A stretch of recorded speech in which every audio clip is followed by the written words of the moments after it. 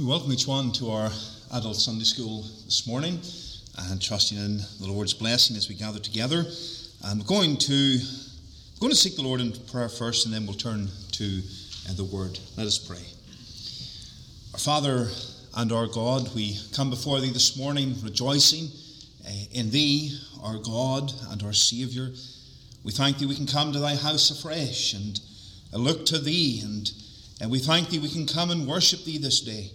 And Father, we pray that as we commence our day in Thy house with this time around Thy precious Word and around considering the faith of saints long ago, Father, encourage us, apply these truths to our hearts. May it not just be, as it were, cold, dry history, the hard facts of history, but Father, may our hearts be stirred, and may we be thankful for those who came before us, who gave their lives, who suffered, so that the cause of Christ would continue. And Father, we thank Thee for Thy hand upon Thy cause. As we've seen already, men have sought to destroy Thy word and Thy testimony and Thy faith. And Father, we pray that we would be mindful that Thou art on the throne, protecting and preserving Thy people and Thy word and Thy church. Father, preserve us, we pray. Help us to stand against the foe to the glory of Thy name. And bless our hearts. We do remember the children and the teachers downstairs. Bless them also, and may they know Thy hand upon them for good. Father, do us good, bless us, and may we glorify Thy name, we pray, for Christ's sake. Amen. Amen. We're going to turn again in the Word of God to those passages that we considered the previous two Lord's days, 2 Timothy chapter 3 and then Matthew chapter 5.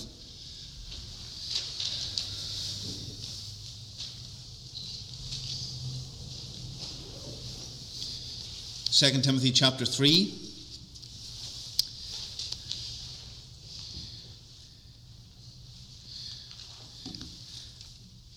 And the verse number 10, the apostle says, "But thou hast fully known my doctrine, manner of life, purpose, faith, long-suffering, charity, patience, persecutions, afflictions, which came unto me at Antioch, at Iconium, at Lystra, what persecutions I endured, but out of them all the Lord delivered me.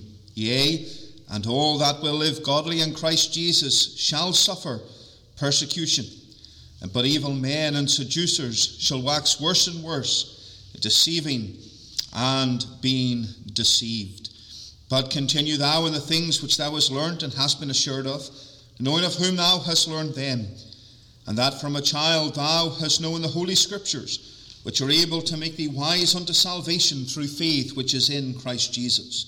All Scripture is given by inspiration of God, and is profitable for doctrine, for reproof, for correction, for instruction in righteousness, that the man of God may be perfect, truly furnished unto all good works.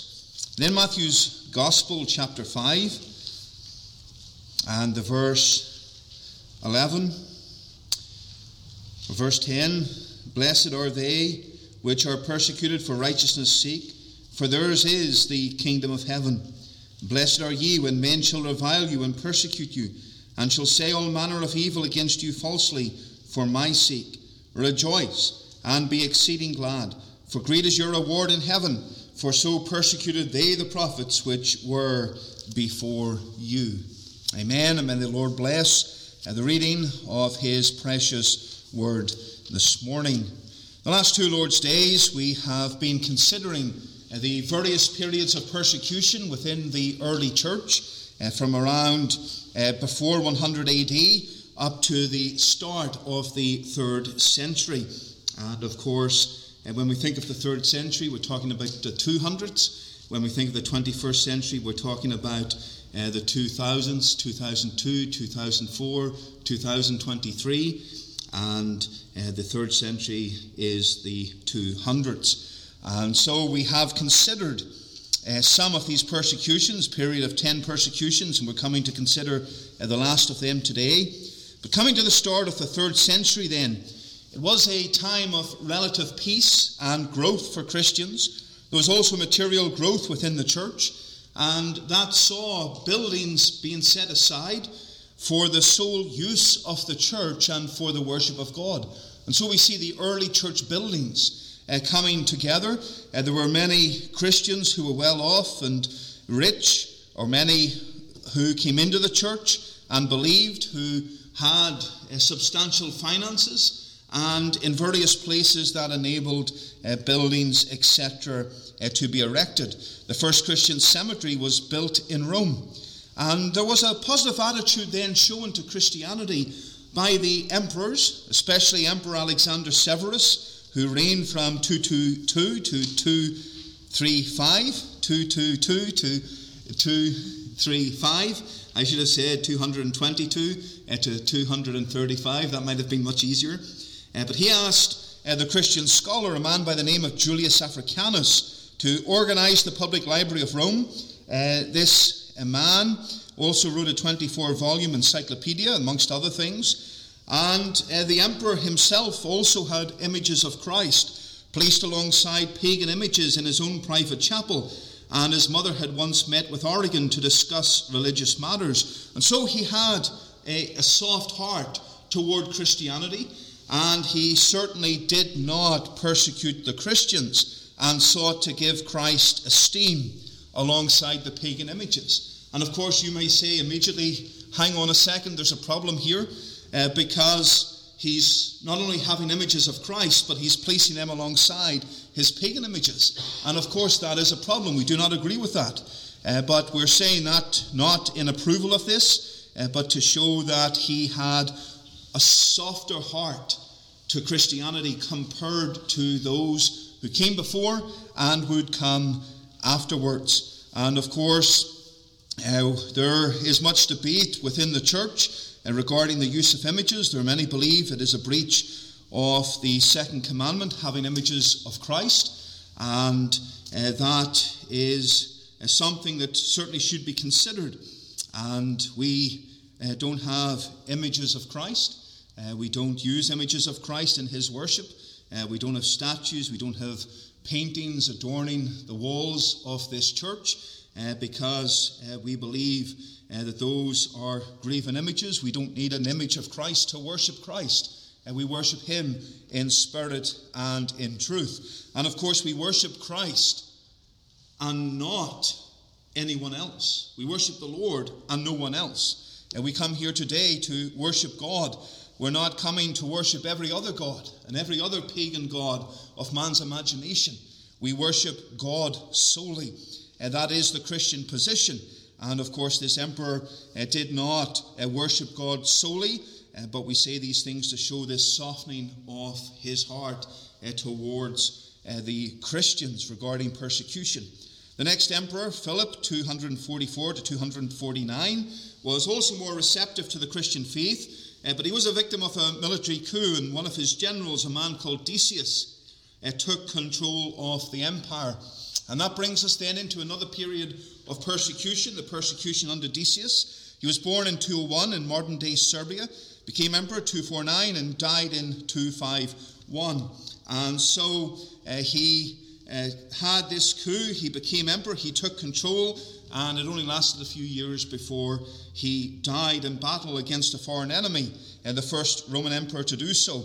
But he had the belief that the church was a threat to the stability and the unity of the empire, as anti-Christian feeling was on the rise from about 247. In that year, Christians had refused to join the pagan celebrations that marked the 1000th anniversary of the founding of Rome. The next year, the Goths, a group of northern Germanic tribes, carried out a series of invasions on the empire. And at this time, Origen recorded that the anti-Christian feeling began to rise throughout the empire. Decius then unashamedly blamed Christians for the problems within the empire, and he claimed that the gods were angry because Christians were drawing many people away from worshipping the gods themselves. And he began a universal persecution of the church, And church leaders in Jerusalem and Rome and Antioch were executed. Cyprian of Carthage escaped death by going into hiding. Well-known early church father. And Decius also commanded every inhabitant of the empire to make sacrifices to the gods and to obtain certificates that stated that they had obeyed the order of the emperor. Many Christians refused. They said, we cannot do that. We cannot offer sacrifices to false gods, to the emperor. We cannot worship anyone else but the God of heaven. And they were executed. And as we consider these persecutions, we've mentioned before, Christians refused to do these things. And that was a matter of conscience, a matter concerning their faith in the Lord. They stood firm. That was the belief of their heart. God came first. And they could not deny their Savior by doing these things. There were others who gave in by sacrificing to the gods, or they purchased fake certificates to lie about their obedience to the emperor. During the reign of Trajan, it had been noted on the statute books, we mentioned this last week, that Christians were not to be sought out for punishment, but under the new emperor this changed. It is said that historians are agreed that this persecution was more cruel and terrible than any that preceded it. It was most unfortunate that the Christian church was not prepared for it. Worldly ease and prosperity and error had crept into its ranks, and instead of presenting a united, faithful witness, they were at variance with each other. The historian Rennick said, the wily serpent proved more dangerous than the roaring lion. They were not prepared, and that's one of the things we're going to mention later on about persecution. The church is rarely prepared for it. If persecution came upon us, if the door suddenly opened, soldiers marched in to take us away, we're not prepared for that. We're not expecting that. How do we deal with that? We can think of COVID, and in the Christian church in general, we were not prepared for it. There were churches, areas where churches were commanded to be closed. There were legal cases that stemmed from a lot of these things, and there was division within the church as to what direction should we go. Should we obey? Should we say no? What direction should we go? And we can see even in that regard, the church was not prepared for it. The church had never considered, what should we do if there's a pandemic and we have to close our doors? In all my theological training, in all the reading that I've done prior to 2020, I never came across that subject at all.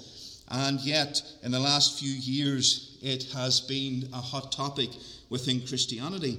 And so we can see even in that sense, we were not prepared. And for persecution itself, the church was not prepared for it. They had a comfortable time, a time of blessing, a time of growth, and worldly ease and prosperity and error had crept in, and these things caused problems. Philip Schaff, the historian, wrote of Decius in this persecution. He said that he was an earnest and energetic emperor. And some of these emperors were good leaders and good emperors in the sense of there was prosperity, there was the defense of the realm, and the empire itself benefited. However, they were sinful, wicked, and corrupt. The old Roman spirit was in him. It resolved to root out the church as an atheistic and seditious sect, atheistic being that they believed in one God, whereas the Roman Empire, its religions were religions that were polytheistic. And that word poly meaning many, so many gods. Theos being the Greek word for God. And so theism, polytheism is many gods. Monotheism, which is where we stand, is one God. And so because there was only one God, the church was often referred to as being an atheistic church. They didn't believe in any gods. And in the year 250 then, Decius published an edict to all the governors of the provinces, enjoining return to the pagan state religion under the heaviest penalties. And this was the signal for a persecution which exceeded all before it. And in truth, it was properly the first that covered the whole empire, and accordingly produced a far greater number of martyrs than any former persecution. And so there's a long quote there from Schaff, and you can read that yourselves. Moving on to the next persecution, we have the persecution under Valerian. He was born in 199 and began to reign, that should be began to reign, or became emperor in 253, reigning until 260. He was the first emperor to be captured in battle. He was taken by the Persians at the Battle of Edessa, and this caused much shock and instability throughout the empire as he was held captive for the rest of his life. Valerian severely persecuted Christians, especially in North Africa. Many believers there faced martyrdom. Cyprian was the bishop of Carthage, and it was during this man's reign that he was put to death. Remember, during Decius he had escaped, but he was born in the year 200. He professed faith in 246, and he was one of a group of able church leaders in North Africa during the 3rd century. Little is known of his early life, but he was a successful teacher of philosophy and a lawyer, and he was famed for eloquence. He was a man of high social standing, and he became a Christian at the age of 46 as a result of a friendship with an elder within the church. He sold his property, he gave money to the poor, and it appears that he abandoned his occupation and his social life and gave himself to study, to poverty and celibacy. And even as early as Cyprian and before, practices were creeping into the church, which eventually led to their full practice later by the Roman Catholic Church. Celibacy being that they refrained from marriage and from relationships and gave themselves over to the study of the Word of God and the Scriptures. And of course, the Roman Catholic Church has made that a great teaching. The bishops, the priests within the Catholic Church would be celibate, not allowed relationships, not allowed to marry. And so this was being practiced as early as 240, 260 thereabouts, and it became more fuller in its practice later on. And of course, we don't believe that that is biblical. There are men, ministers, who are single, who have never married, and that's not necessarily because of a rule. That's because, I suppose, of circumstances. They just haven't married. And in the past, for a while, I was a licensed minister placed in churches. I wasn't married, now I am.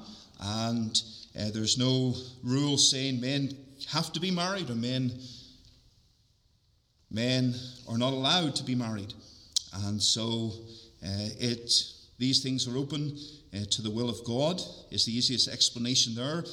But yet, as we see in the Catholic Church, it is a rule not to marry.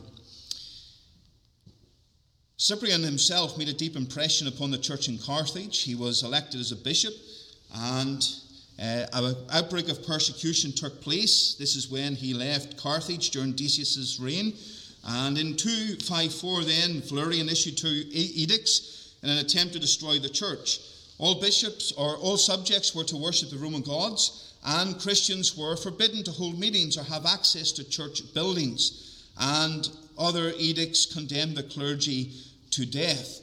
On the last edict then, Cyprian refused to leave Carthage, and he was arrested. He was only sentenced to exile at first, but he was later recalled for further trial. He refused to conform to the Roman rites, and the proconsul said, "You've lived long in an irreligious life and professed yourself to be an open enemy to the gods and religion of Rome.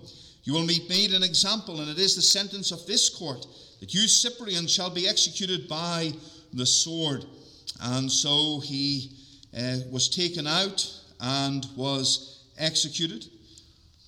The church in North Africa then began to further decay because of this persecution, and in the 7th century it fell to the Muslim invasion, and hundreds of churches became mosques or were totally destroyed. And so the Christian faith in that region, only a few survived. Valerian's son then became emperor. He reigned from 260 to 268. He hated his father. He made no attempt to stage a rescue mission to bring him back to the throne. But he also abandoned his father's policy of persecuting the Christian church. He had no sympathy for the church, but being a philosopher, he believed that the effective weapon against Christianity was not the sword, it was not fire, it was not the wild beasts, but it was persecution. And he therefore endeavoured to promote Hellenism throughout the empire, the Greek culture. He was assassinated with his family in 268, and it is sad to note then, during these periods of persecution, that many Christians committed apostasy. They left the faith. They denied the Saviour to save their lives from persecution. And there were splits in the churches because of the different attitudes towards those who wanted to return again after the periods of persecution. So persecution came upon a church. Some died. Others said, no, we will sacrifice and we will honour the Roman gods and the emperor. And they left the church, and then persecution eased, and these individuals then wanted to come back into the church. Well, they denied their faith. Others had died, but they denied their faith to save their lives. And so there were different attitudes about them coming again into the Church of Christ in that local context. So the persecution then under Aurelian. Aurelian was born around 214. He reigned from 270 to 275. Domitian had demanded to be officially honoured as the Dominus et Deus, Master and God. These titles had never appeared on official documents then until Aurelian, Domitian being one of the early emperors who persecuted Christians. His military successes against those who invaded the empire earned him another title, Restitutor Orbis, Restorer of the World. During his brief reign, another period of persecution broke out. He issued an edict that ordered Christians to pay homage to the gods of Rome, and they were forbidden from meeting publicly and had no access to buildings or cemeteries. Another edict condemned the clergy and their supporters to death, and his reign ended when he was murdered by someone within his household, and persecution ceased until the reign of Diocletian. And so again, there was murder within the household. These emperors were power hungry. Those around them who wanted to seize power were power hungry and desired to engage in murder for their objectives. And so we come to the final period of persecution. The Emperor Diocletian was born around 242 to 245 in Dalmatia. He became the emperor in 284, and he reigned for 2 years on his own, then co-reigned unto 305. There was an Eastern Empire and a Western Empire. There was not necessarily a split, but a split in governance. And so it would be a little bit like North BC kind of have their own system of government.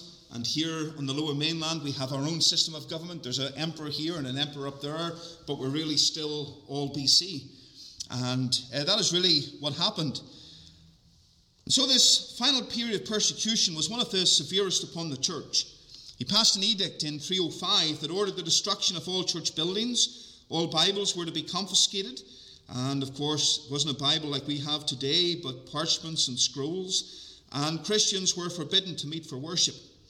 Another edict that year ordered the arrest of all church leaders. And again, another one ordered that church leaders were to sacrifice to the gods of Rome, and then they would be released. Refusals were met with execution. In 304, the emperor declared a special day for the empire to sacrifice to the gods. Everyone had to take part or face death. And one effect of such persecution was to show who were true believers in contrast to nominal Christians. Some church members did surrender and sacrifice, but among true believers there were some inspiring tales of heroism. There was Ptolomina, who suffered greatly. They were tortured, imprisoned, put to death. There were other believers, thousands, who maintained a steadfast faith, and they were martyred. Diocletian abdicated in 305, and then persecution began to ease. And so the main periods of persecution eased. Again, there was persecution maybe locally in some places as time progressed. But in regard to the empire itself being against the church, this now came to an end. The Emperor Constantine came to the throne in 306. He reigned until 337. His mother was a Greek Christian. And in 311, the Edict of Serdica was issued by Galerius. He was a former persecutor, and this ended the period of persecution officially. Constantine himself then began to favour Christianity around 312, and in 313 he was influential in the Edict of Milan. This edict was an agreement to treat Christians with benevolence within the empire. It gave legal status to Christianity. It stopped any persecution, but it did not make it the state religion. However, the new status of Christianity led to many false professions in order to gain power and influence within the empire. And the embracing of Christianity by the emperors then led to the acceptance of beliefs that would also influence the rise of the Roman Catholic Church. There was, in some ways, a blending of some pagan ideology with Christianity.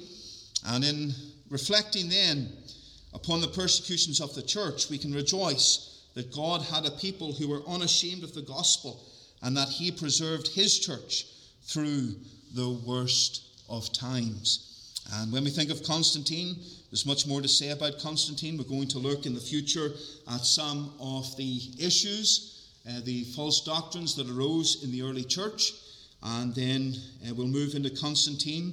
We'll move into the Council of Nicaea that took place around this time period as well, and dealing with Arianism.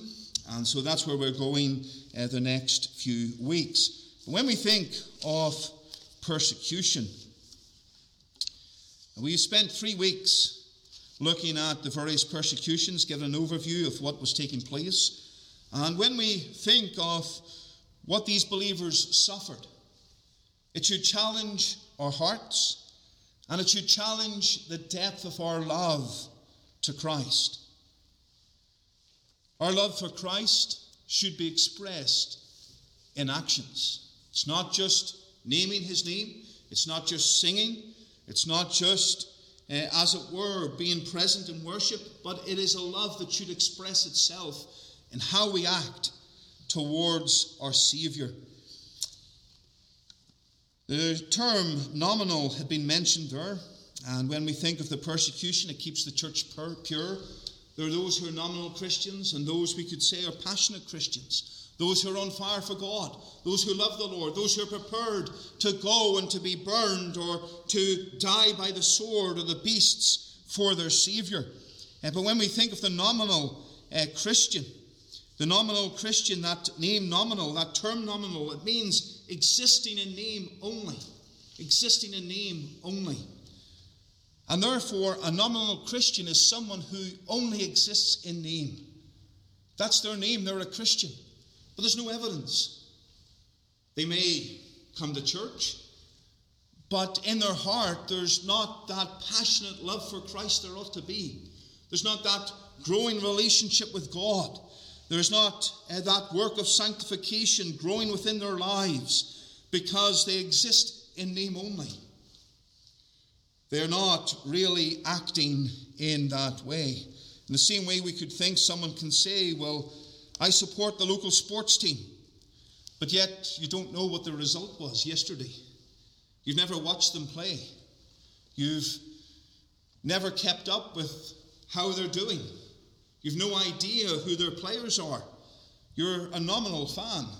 You say you support them. You say that that's your team. But in reality, how you live and how you act shows that you know very little about that particular team. And that's what we're saying about the nominal Christian.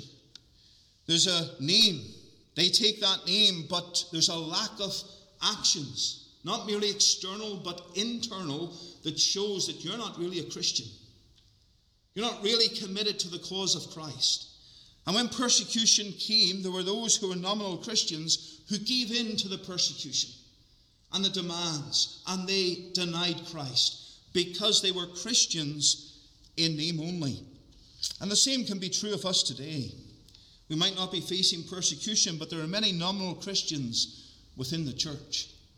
They're happy to say, well, I'm a Christian, and I love the Saviour, and the Saviour died for me, and they're happy with that knowledge that they believe they're saved because they've named the name of Christ. They believe that when they die, they'll go to heaven. But in regard to living the Christian life and serving the Lord and glorifying His name and standing against that which is wrong and forsaking sin, all these things are foreign concepts to them because they exist in name only. We're not to be nominal Christians. We're to be Christians on fire for the Lord. And when we think of the persecutions and those that gave their lives, that reminds us that we are to be passionate. And it encourages us and challenges our hearts to be passionate believers for the Saviour. Persecution comes in many different forms: physically, legally, financially. There can be threats and intimidation, verbal abuse. There can be social ostracizing. There can be this physical violence done to you, as we've seen in these persecutions.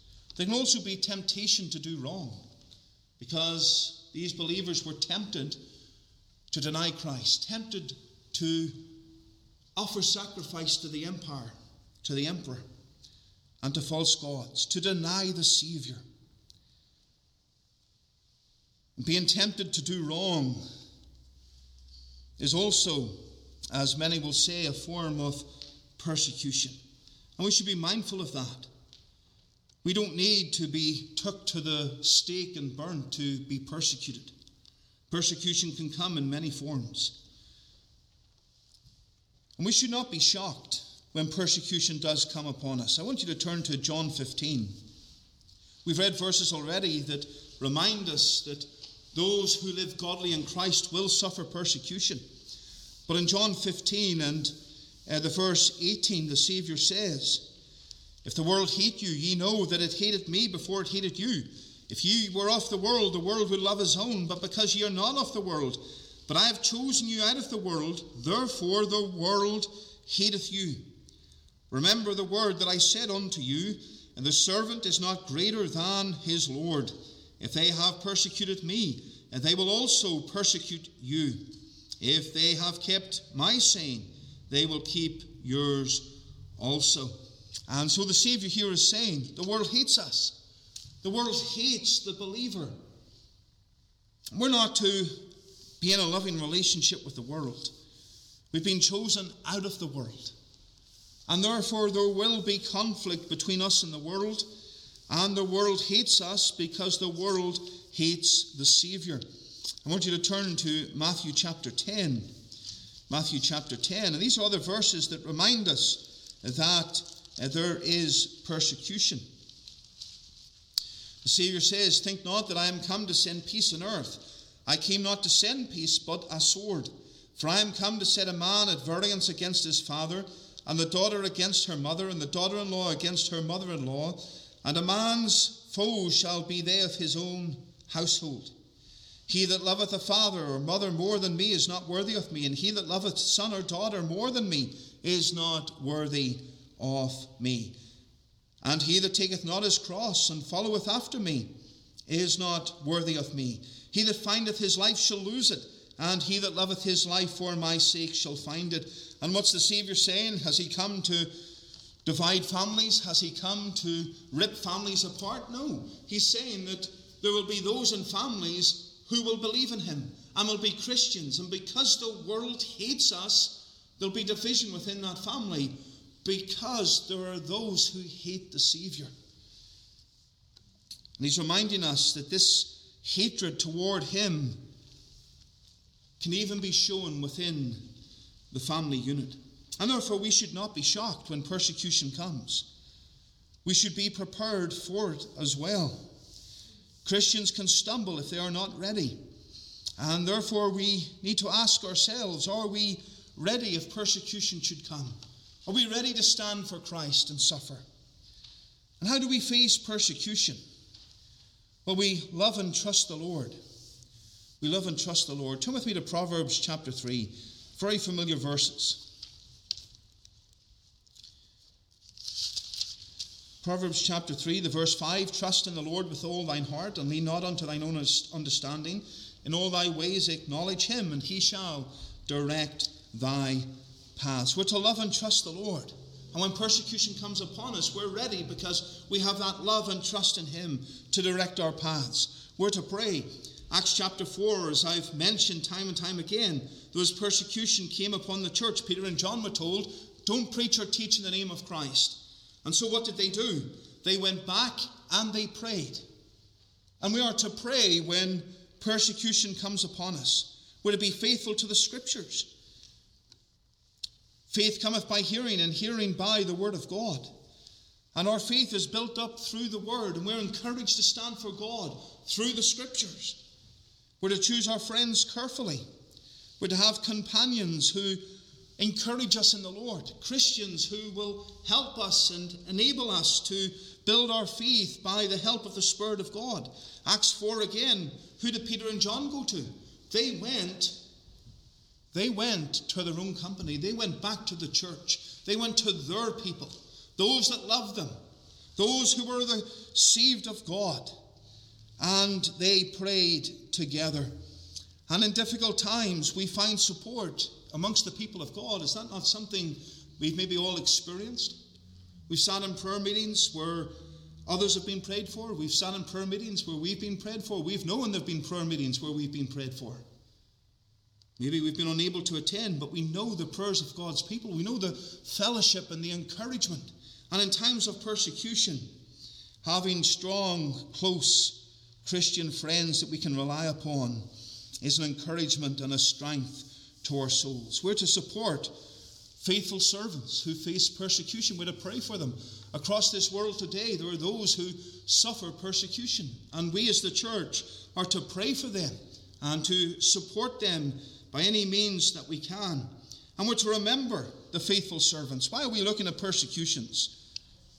We're looking at persecutions because we are reminded that there are those who stood for Christ, those who were faithful unto death, those who stood firm. Hebrews 11 reminds us of that. Daniel reminds us of that. These believers we've mentioned during this period of persecution remind us of that and encourage us to continue standing where they stood.